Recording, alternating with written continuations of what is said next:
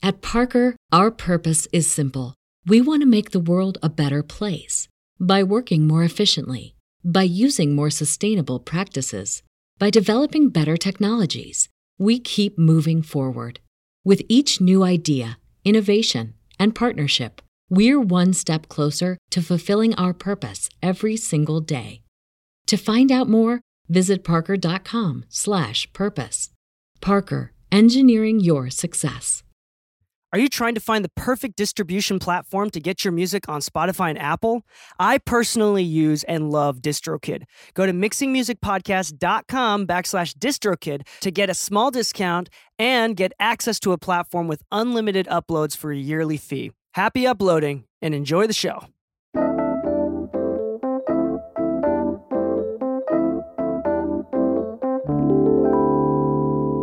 One, two, three. Hello and welcome back to the Mixing Music Podcast. I'm your host DK, and with me, as always, is Limiter Lou. I think we did Limitless Lou once. I guess L1 that's what I was Limiter kind of Lou. thinking. I was like, all right. I really do not spend any time thinking about these nicknames. We literally have emails full of them. And I should have pulled a single one of them up, and I didn't. But anyway, welcome back to the podcast. If you're not aware, all of these podcast episodes are on YouTube. Well, most of them are on YouTube, and we are currently live on Twitch as well. On Twitch, you can find us at twitch.tv/DKMixes, DEEKEI Mixes, where you can follow us and get updated on whenever we go live. We usually start live streaming the podcast Mondays at 2 p.m. Pacific Standard Time.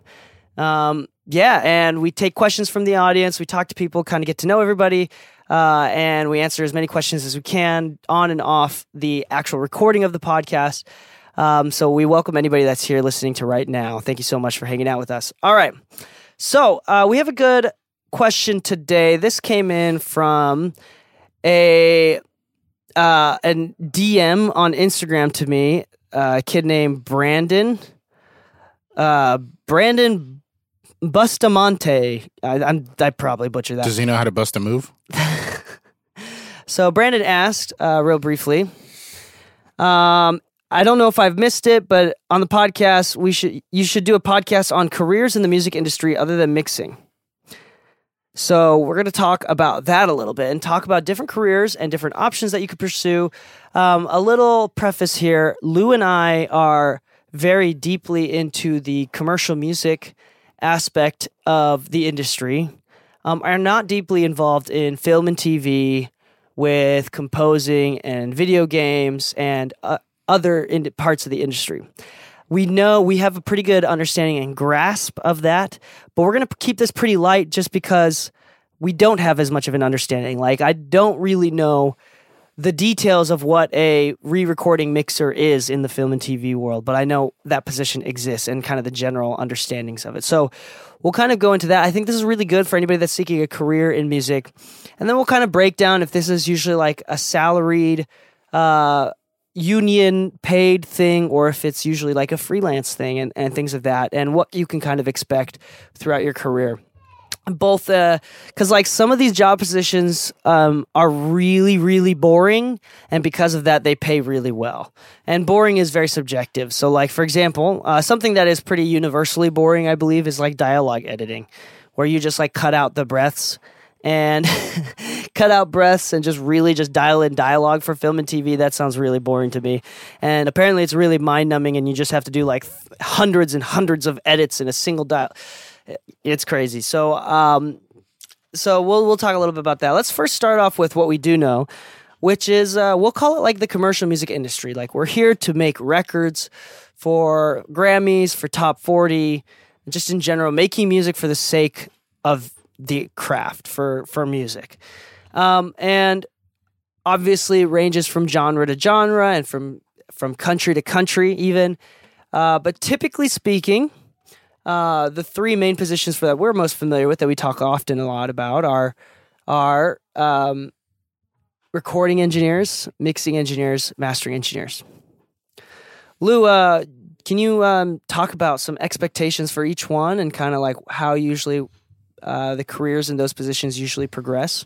Sure. I like to think of it as stages on each one, as I've met a lot of people who kind of want to jump into one or the other. For instance, somebody the other day told me they want to get into mastering, but they haven't really gotten down, proper recording or proper mixing yet. So seems like a pretty long stretch to get into the mastering. And the reason being is that in the recording stage, a lot of these cats are, up and coming engineers. They're starting to get better chops and everything at lower price points. Once you get to higher price points, they're people who tend to have a bit more accolades, better quality output. A lot of times their recordings already sound like a rough mix or even getting closer to a final mix where it just needs minor touch-ups.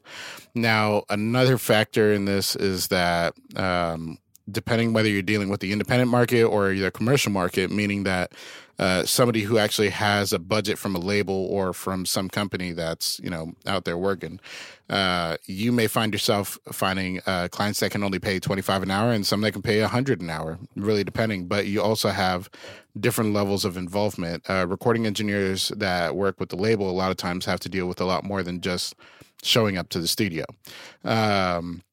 Now, a lot of times you get better at recording and you start knowing the tools so much more that you start also understanding your client's, tonal character and things of that nature. You start being able to actually mix their projects down and you start getting hired to mix more. And at a certain point, you start getting offers to mix more than you get for recording, to the point where you may have to stop recording in order to meet all the deadlines for these mixes.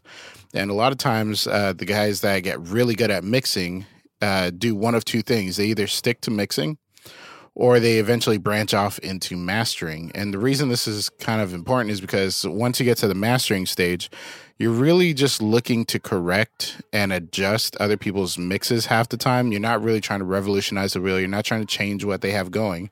You're just looking for sometimes the faults. Sometimes you're looking for where they did really well and what can be, pushed a little bit further from there. But outside of that, it's really a progressive industry in those three roles. You start off as a recording engineer, you might end up as a mastering engineer, but once you get really good at mixing, like a lot of times you can actually make a lot more money as a mixing engineer, but you can actually have higher turnaround rates with mastering. So typically speaking, to kind of overcap, all three of these positions are more, in a commercial sense, they're more like freelance type work. There's definitely no union for any of this sort of stuff in the commercial music. Nashville has a union for recording. Oh, really? Yeah, and That's for interesting. mixing. Did not know that. I did not know that. And it's only for Nashville. Nashville has one of the highest protection, I guess, for like local governance of these industries. That's why a lot of people end up moving to Nashville once they get to a certain level. I did not know that, so that's crazy. Yeah. But usually outside of Nashville, there's, and I didn't even know that. But outside of Nashville, there's no union for this sort of stuff. This has been like a hot debate kind of thing. Unions are kind of like, there's some pros and cons, but the point is, it's really competitive. There's much more supply of engineers than there is a demand and a need for them. So it's one of those things where, and just like Lou said, usually from recording to mixing and sometimes to mastering, it's usually like a progressive thing in the sense that I think recording is the best place to start if you want to get in this industry and take as many gigs as you can, freelance. When you're recording, it's oftentimes you get hired just because you're able to do it and you're available. With mixing, that's never going to be the case. They ask you and hire you to mix because they know who you are as a person. They trust you. And usually mixers become mixers because they did so much recording and just built so much trust among their clientele that it was no longer feasible to do recording and mixing, or it just made them more money if they did mixing and they could do more turnaround. All right, so on that note, mastering is actually I've never heard, let me go back. I have yet to hear of a mixing engineer that started their career only in mixing and have never done recording. That doesn't happen. Now, I assume that it might happen in the near future, especially with the new generation and the glorification of mixing and like people just thinking that they can just do it, which I'm not stopping you or anything like that. But I do think that usually the reason why that doesn't happen is because of that trust barrier. It's just so much easier to get clients for mixing if you just start off recording. Okay. The outlier in this, the anomaly in this, is that mastering engineers is a combination of both. Part of some mastering engineers are just like what Lou said, which is going from recording to mixing and then mastering, which is also like a general scalability factor. As far as like entrepreneurship goes, it's just much more scalable to do way more projects as a mastering engineer and have a lot more influence over many projects versus it just takes less time to master stuff. So. But that being said, mastering specifically is the one of the three categories where it's much more common in the higher tiers of mastering to be mentored directly by a mastering, never recorded, never mixing, and then just go straight into mastering, being mentored for like decades by a proper mastering engineer. That's their traditional route. Now we're seeing less and less of that to be the case. And more people coming from mixing and coming from recording or something else. We're seeing a lot of like people that do both, like they offer mixing and mastering. But up until recently, I would say mastering specifically was the one that you didn't have to record and didn't have to mix. And you still can find a mentor that does something like that. But the lines are being blurred with all of these different things. There's a lot of producers that also record, mix, and master as well. And there's like a lot of lines that are blurred. But the point is, these are usually freelance positions. They're very difficult to make any sort of money in, but they're not impossible. I would highly recommend just starting recording. Okay, that's kind of it within like the studio realm. Obviously, like producer, like there's songwriters, people who come in the higher levels. They're signed onto a label and they get assigned to go work with these people and say, hey, this person on the label is writing some music. Can you go in the room with them? And at that point, it's more like therapy and friendship and just like, listening to the artist talk about and vent about different things that happen in their life and help them write lyrics about it. And it's pretty cool. It's a combination of doing pitches. So like until you land something really big, it's often just pitching. So you're like writing these songs for free and pitching it to different management and different people that you know through personal connections. Hopefully landing it with either a label. So like someone else, like if you're writing a song for Beyonce, that's going to be different than like writing a song for like a commercial, right? But after you've landed like big projects, then you typically get signed to some sort of management, publishing, or like label type scenario where you're now songwriting for people. But either way, it's usually like back end stuff. If you have a few successful hits, you'll make a lot of money for the rest of your life. Without ever having to work another day, but it is quite a struggle until we get to that point. Then you have producers. Producers used to be, like Quincy Jones was the type of guy who would do some arrangements, some songwriting, but he would more importantly would organize these events where he would hire out the guitar player and the drummer. He was the one that brought in the horn players for Michael Jackson and the string players, and he was the one that kind of like organized everything. That's what it used to be. Nowadays, producer is like, again, the lines are really, really blurred here, but a producer should be able to do everything. They should be able to record. They should be able to mix, but they also make beats and are musicians, typically speaking, and they're more involved in the creation of the music and oftentimes less involved with the songwriting and like the lyrics and melodies, although they can be. That it's just totally different and nowadays. In the live sound world, let's jump into the live sound world. Obviously, there's what you do, which is back of house, front of house, front of house. Tell us about the different live sound positions. Well, I think I've worked almost every single one, to be honest. So what are they? There's front of house, there's monitor world, there's rigging, and there's, I guess you could say, I hate to call it, but like roadie. But basically, let's start off with like roadie. If you're trying to be on the road and trying to get some experience working with different people, but you have no experience whatsoever, but you know how to lift the box, you can be a roadie. You have riggers, people who are actually assigned to building the stage, building the actual, frames to actually hold the line array speakers and different things. Like when you go to a concert and you see the big metal bars that everything's suspended on, that's what the rigger's job is. And you usually need a good license for that one, especially if you're flying the line arrays after a certain weight capacity. You need not just insurance, which usually they'll call the bond, but you'll actually need a license to do this and the machinery for it, because you may be lifting 1,000 to 3,000 pounds worth of speakers per side. And then the people that rig the actual frame together need to make sure that that rig actually has the capacity to hold that weight without falling on the audience or the artist. Now, do you need to have like an engineering background to be a rigger? Nope. You So this could just be- you could need just be like- muscles Yeah. So and patience, because those are like 12 to 15 hour days. so you Yeah. don't actually need to know how to run a console or anything like that. Nope, but a lot of times these guys tend to move forward. They want to get to that point. So it's some like people a starting just do it. position into... Yeah, some people just do it for the money because it pays really well, and there are a lot of unions for live sound, a lot of them, and they all take care of people pretty well. But here's the warning: once you join a union, you can no longer do your own work. If somebody tries to hire you for a front of house gig, it has to go through the union, or else you will start paying fees to the union on something significantly higher than you ever will, even potentially lose your placement in the union. So that's the con with the union. Yeah. Is that. But that being said, like, I'm not endorsing this, and I won't ever say this, but I will say that, like, you know, there are ways to take money under the table. Don't recommend that there at all. definitely are. Definitely but, don't recommend that. Consider that the union is also providing you your work, and anybody that you built a connection there hires through the union. And if they find out that they hired somebody that's not part of the union, they can also lose their arrangement with the union. So if the relationships you built matter to you at all, stick with the union. And if the union goes on strike, then that means, like, you'll get fined or will be removed from the union and thus removed from your job if you decide not to go on strike because you need the money. Yep.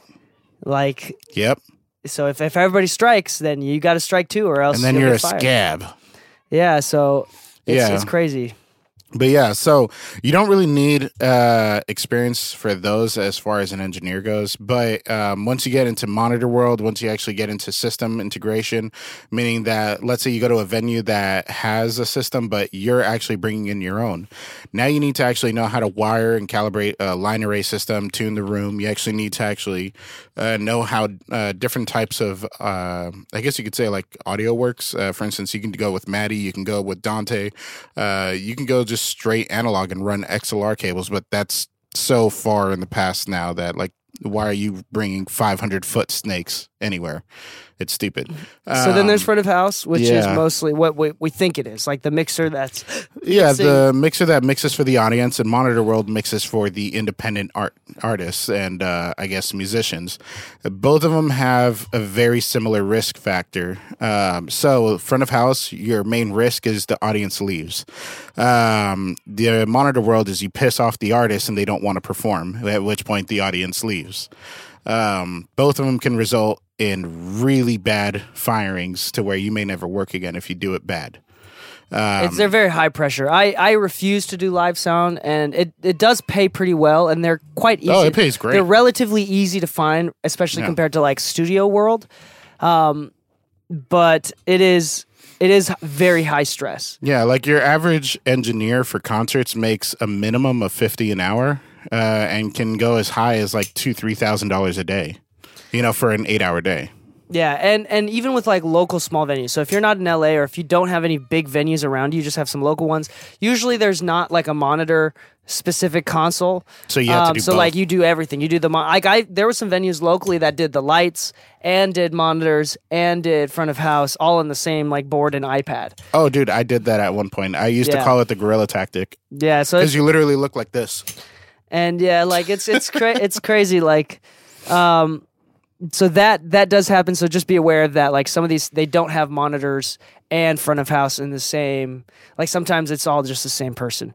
Be Yeah. aware of that. But if this is actually a really, it's a little bit easier. Again, it's a little bit easier to get into. I think it is just high stress. It does pay well, and there are pretty consistent gigs especially now that COVID's ending, and before COVID as well, there was a lot of really good gigs for this. They definitely probably offer positions like that if you're going to any sort of college, because these college and even high schools it's not, the live sound is not just for music, but you can do like talking heads too, where people are just talking and they need sound systems set up for conferences and whatnot. So I'll be honest. I think it's just as hard as the music side. Yeah. So The reason being, just because you only need one engineer for a show. You can have a touring engineer, but then that means the venue doesn't even need to provide an engineer. So half the time, the job you're looking for is already taken. And the only time it opens up is if one person retires or just needs a backup. And even then, they have an assistant. yeah. So that being said, I would say that it's pretty hard to freelance for live engineering. Well, I mean, like, as in, like, If you you can't do just small carry venue. around your own rig. Well- Like, you can, and, like, Yeah. but running a venue is a whole different thing from, like, doing live sound. And I would say that, like, running a venue may seem cool, but personally, and the way that I ran a venue for a little bit, and that was probably the worst thing I've ever done in my life. Yeah. That was the most stressful and stupid thing, especially if you're running a venue for, like, locals and, like, new artists. Boy, that was the most Oh yeah, bullshit thing I've ever locals done in my always life. make. I'm just gonna say this honestly: if you're the local artist that makes the venue's job harder, yeah, you're a dick. You're a dick. I know so many like groundbreaking artists, like veteran and not, that like have plaque after plaque, got Grammy after Grammy that I've worked with doing front of house. Or even Monitor World, and they're the nicest people. They're like, okay, cool, can I just get some of this? Okay, that's great.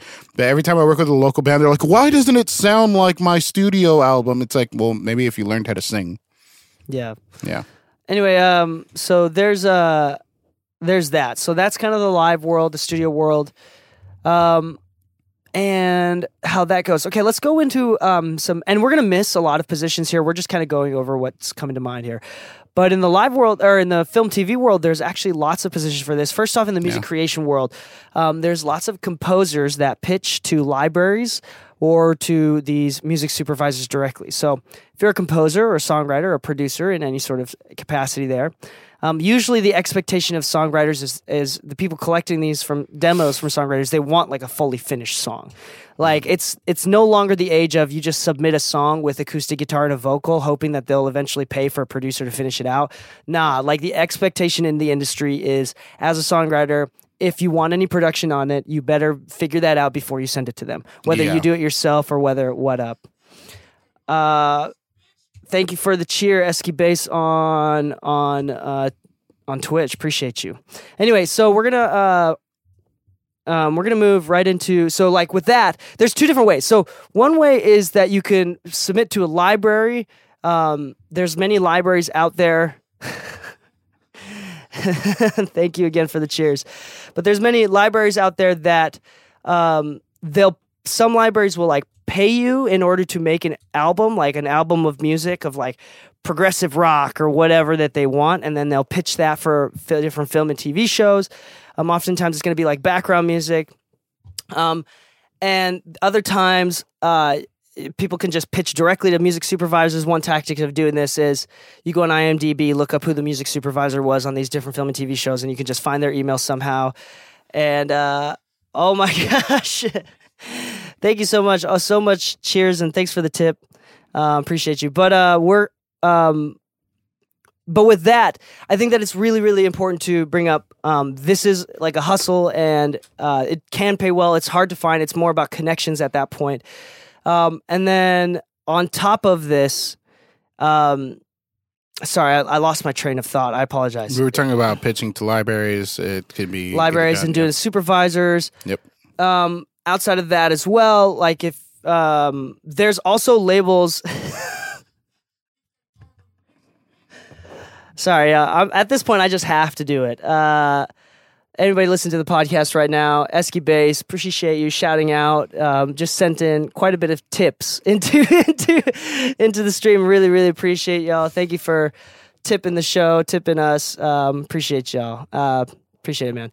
Hey, but going in back into this.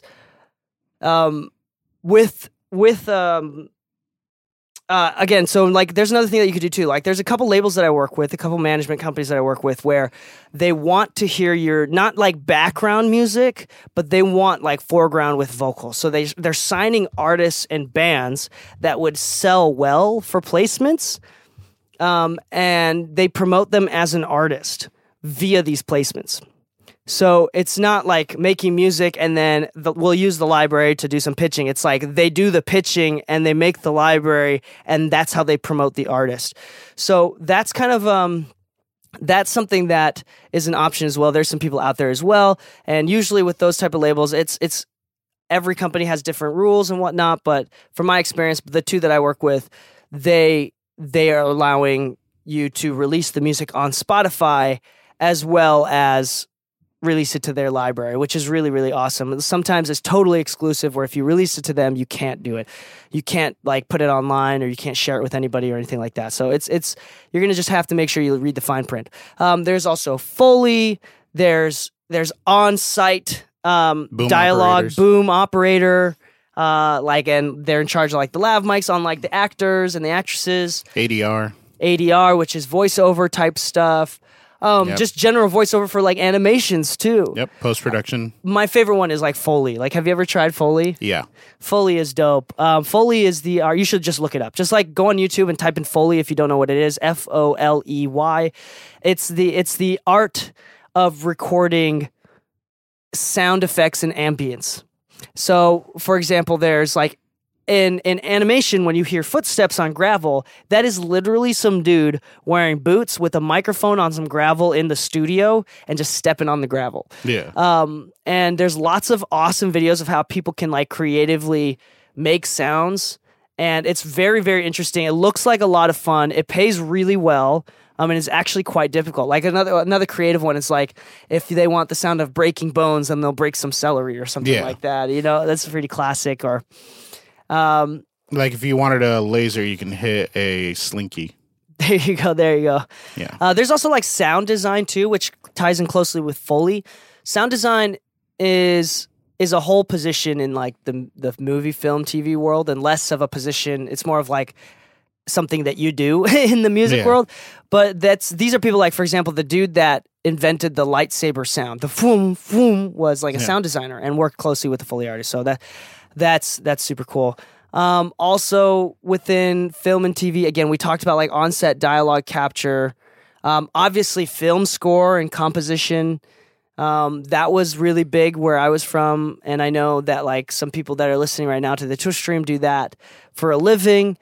It's kind of tough to get into, and it takes a lot of understanding of theory. It is definitely, if you want to be a trap producer, you don't really need to understand theory, although it would only help you. I'm tired of people making excuses and saying, like, I'm going to go out of my way to not understand theory because it's going to ruin my creative process. No, you're ignorant. You need to, it would only help you if you did that.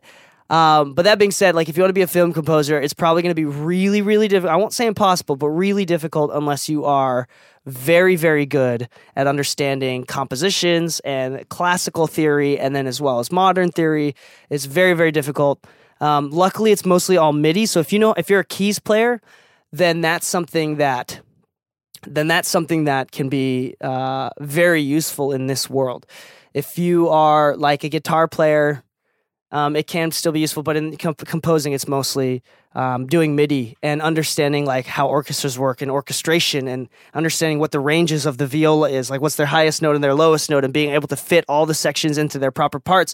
And then that would go into like conducting, like if you go into a recording session and like you'd like conduct your own scores oftentimes, which is like really cool for composers. We didn't even talk about like live session playing. Yeah. Although we're mostly talking about like engineering type jobs here. I mean, just jobs in general. But yeah, I mean, even as a session player, like there's jobs for that in live and studio. Yeah. Session like musicians, like session drummers, session bass players. Yeah. What's kind of like, what differentiates, what makes a good session player for you? A session player that knows how to follow the direction of the artist's intent and not their own. I think that's the number one thing, because I see a lot of session players that follow their own intent. They're like, well, I think it sounds better this way, but nobody asked you. Yeah. I mean, I do think that it's important. Like, my favorite session players are ones that are so good that they're able to understand what they want and then be able to kind of add their own flair to it. No. That's great. Yeah. But another thing is to take what they want and disregard it, which I've seen a lot of session players do that I never see again. Yeah. Also, usually session players are like, you have to be really proficient. So sight reading is usually something that's going to be very important for that position, especially at higher levels. In lower levels, lower to mid-tier levels, it's going to be a lot of, what do you call it? Like making stuff on the spot. Improv. Yeah. Improvisation. Sorry, you said it first. No, it's all good. Literally, because I actually went to school to learn to be a session player at first, and then I fell in love with engineering that I just kind of left things behind. But part of what you learn in school when you're actually going to school to become a session player is literally everything all the way down to how you hold the note is extremely important. Literally, if you hear a buzz in the note, like for a steel string player, right? If your finger even touches the next string and it buzzes out a little bit, like the producer might say it's okay, but that's actually technically improper for them. So that's actually something where a lot of session players, when you hear them boast about their ability to actually get the takes and everything, a lot of them are so technically great that when they play in front of you, it sounds like a record already. You can throw any mic in front of them and they'd never complain because they know it's all about the take. Yeah, and that goes into both studio, like commercial music, as well as like live. Yeah, like, you live gotta get the as record well. Like, to sound like it's the record. there are musicians out there that professionally just all they do is go on tour with these big artists. And a lot of times they don't even speak the same language. Yeah, and it's often these times like that the person, like, for example, I know like Khalid's like personal guitar player. Mm-hmm. And like, yeah, he does some studio work, but most of his work is just doing tour. Yeah. It's just like going on tour. So like, it seems to be a slight separation there, but not crazy separation. And then there's also like doing it for film, like composers usually hire some session players and whatnot if they don't want to do it themselves. But yeah, you're just a lot more valuable as a composer and a producer if you're able to play the instruments yourself. But that being said, it's also it's good to hire out because that's how you network as well. I mean, I've always subscribed to the old school producer mentality once you get to a certain budget, because a lot of times it's like, look, you just have to know how to deliver. If that means you hire a session drummer, great, but whatever it takes to get to the end result you're after. Yeah, and there's so many positions within the there's so many different types of editing position within the film and TV world, both for like dialogue, ADR, music editing, and putting it all together.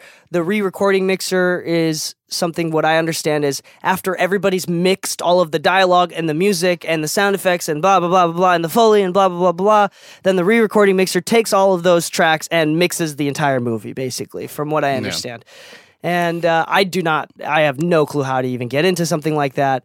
That being said, like any sort of film, TV projects, from what I understand, from what I hear, pays really well. There's usually an editing union, or like an editors guild, I think that's what it's called, that you have to be a part of in order to work for these jobs. And that's part of like what they require, which I don't know how to get into, but I assume it's not that difficult to get into. And lastly, they're known to be very boring, extremely boring. Now, if you can find joy out of this, they are a lot more structured. So you're not gonna, like, a true creative will probably not go into film and TV engineering or production type stuff. Maybe within Foley, it'll be like a little bit more creative, but it's like for those people that want to be able to do this stuff, but have a very strong sense of structure and like that, like masculine structure energy, you're going to be fine. Like you're okay doing the same, you'd rather do, like my wife is the type of person who'd rather do the same consistent, tedious type of work every day and get paid for that than to be required to like think of something to come up with every single time. Yeah. Where I'm the opposite. Like I totally have to like, I cannot do the same mundane tasks every day. Yeah. So from my perspective, it's boring. From any creator side, from our side of the industry, it's really boring to do any of that stuff. But I'm sure, that being said, I'm sure Foley is fun and very creative.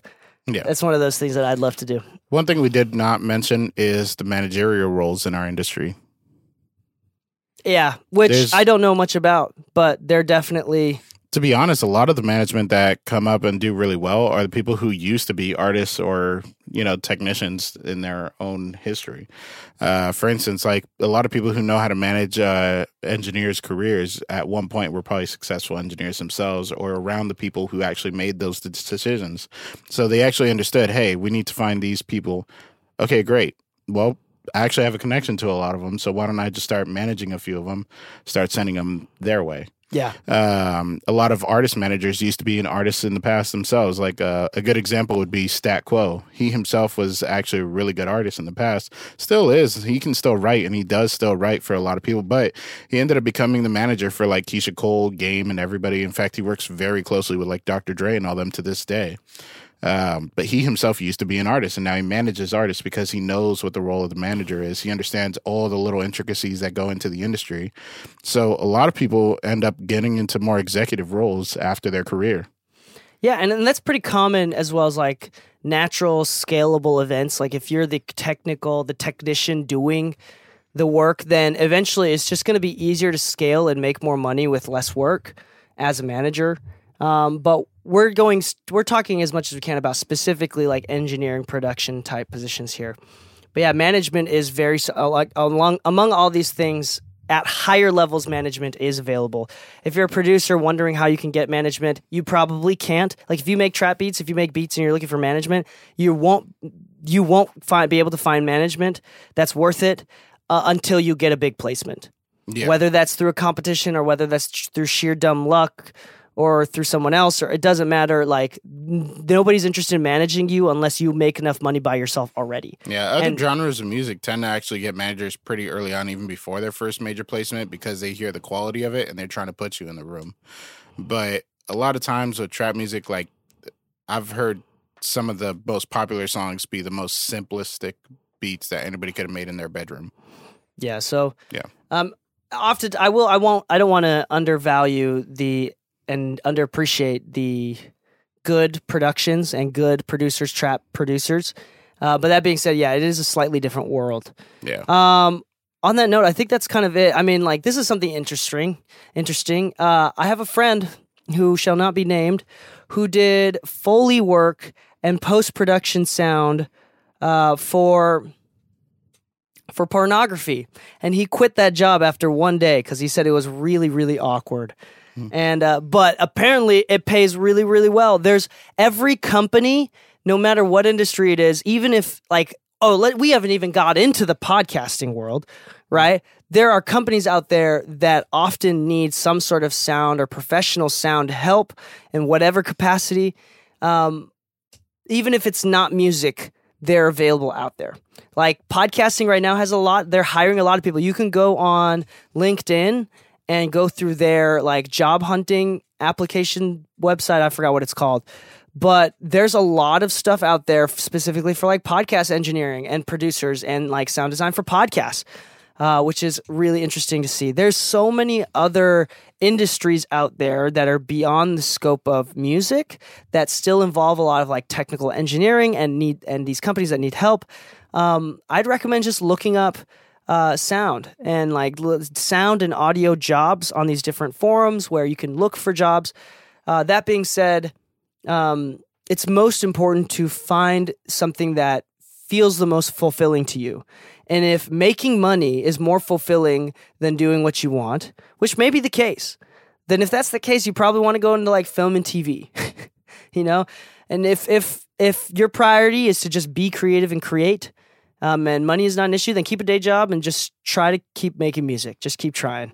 All of these positions are relatively tough to get into, especially in the commercial music side of stuff.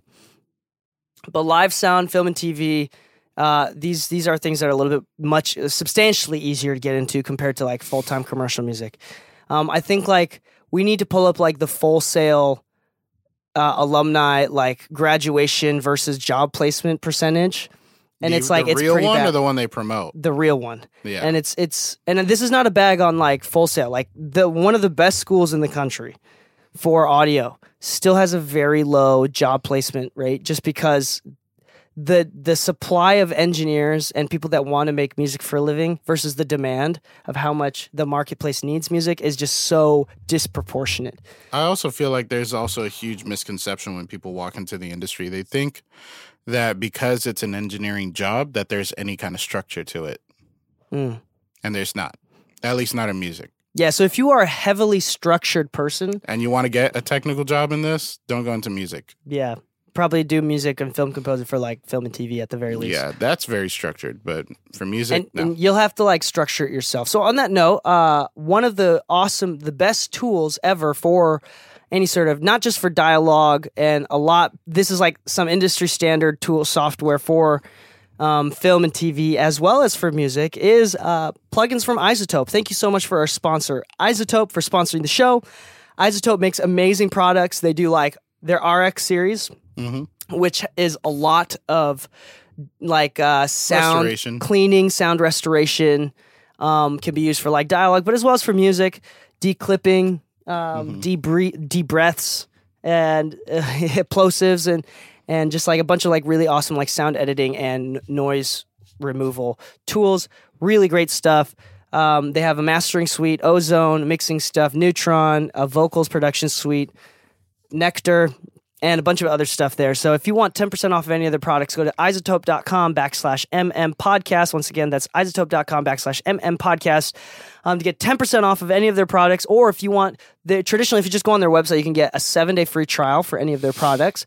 But if you go to that link specifically, they can extend any of your trials to, instead of 7 days, to a full 30 days. So it's best just go to that link and check that out. So thank you so much for iZotope. I do use them quite often. You'll be using them a lot if you do anything in music or audio in general. So I'm sure that we're missing a lot of other position and a lot of other jobs and a lot of other sectors within the industry where there is so many more gigs, so many more jobs. But those are kind of like the main ones within different fields. Yeah. And I hope that this kind of helps you figure out what you want to do. The last thing that I want to finish off with is when we did our last interview with Jesse Ray Ernster, right? We had a brief conversation about the importance of self-fulfillment. Do you remember that? He said, some people think that they need to just be a producer or niche into just being an engineer in the studio, a recording engineer, and they need to niche and get really, really good at that one thing. I think, and Jesse's the one that brought this up, I think that it is more important to do things that are fulfilling. And if you doing everything is more fulfilling than becoming the best at one thing, then I think that's what you should pursue. Pursue what is fulfilling to you. And if that means, and we're all different. I literally met someone a couple months ago where they have no personality and their hobby is to read manuals. They're not even into like tech and stuff like that. They just read manuals for fun. And no, not on the toilet. Just like I asked them, what do you like to read? They said nonfiction. I was like, oh, like what kind of like books? And they're like, no, not books, like manuals. And there are people like that out there and they exist in the world, right? I do not relate to them. I don't know if I want to meet them. Like, I tell everybody to read the manual, but I don't literally tell them like, read only the manual. My hobby is reading manuals about things that I haven't even bought. Like, it's one thing to read manual for things that you have and that you're using. Yeah. It's another thing to read manuals and you look them up online just for fun. That's crazy. Okay. Anyway, there are people like that out there, and they're really boring, and it blows my mind. And maybe a music career is not for that.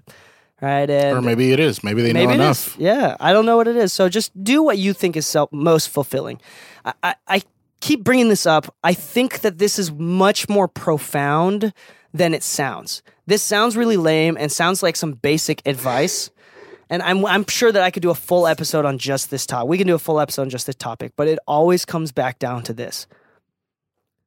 All you have to do is enjoy the process. If you enjoy the process, things will fall into place. Do not worry about anything else. Money will be made. The people will show up. You will do good. Just enjoy the process. You'll get better over time. That's all I could say. So, any other words that you want to? No, not really. I mean, there's so many jobs in the industry that don't get stuck in the one you don't like. Oh my gosh. I didn't even bring up like Lou does like studio design and acoustic design. Yeah. I've pretty much done it all and done really well at each one of them because I focused. Reselling. Yeah, I've just focused myself in each one as I did them. I didn't try to do everything at one time. And yeah. Software development, blah, blah. Anyway, we're getting into tangents here. So I was a porn star at one point. What the? That's not true. That is true. College. Great times. Wait, really? No. Oh, I was like, oh my. Yes. On that note, but I could see myself doing that. Yeah, on that note, thank you so much for. We can't end the episode like that. Yes, you can. You can, because it's the total plot twist. We're talking about jobs in the industry. This is entertainment. I want to. Oh, that's another thing I do. You know what I do? I sell. If you're looking, I've never talked about this on the podcast.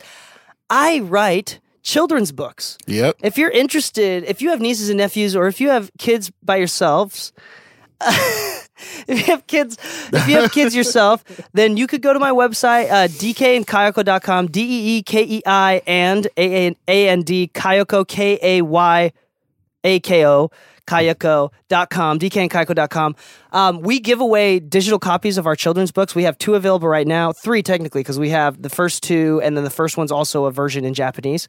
And each of the books, inside the books, the words in the books are also lyrics to a song. So like I write children's music, right? And there's a whole industry there too. And if you want to look into that, I'm really passionate about that as well. We're about to release our 3rd one there. I will let y'all know. I've never promoted that on the podcast. I keep forgetting to do that. So if you want to check those out or ask me about it, you can just DM me on Instagram, and I'll give you a link to these books that you can download totally for free. So on that note, happy mixing, my friends, and stay saucy. 1, 2, 3.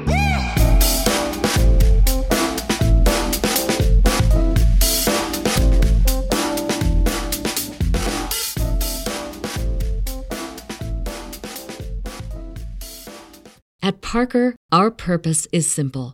We want to make the world a better place by working more efficiently, by using more sustainable practices, by developing better technologies. We keep moving forward. With each new idea, innovation, and partnership, we're one step closer to fulfilling our purpose every single day.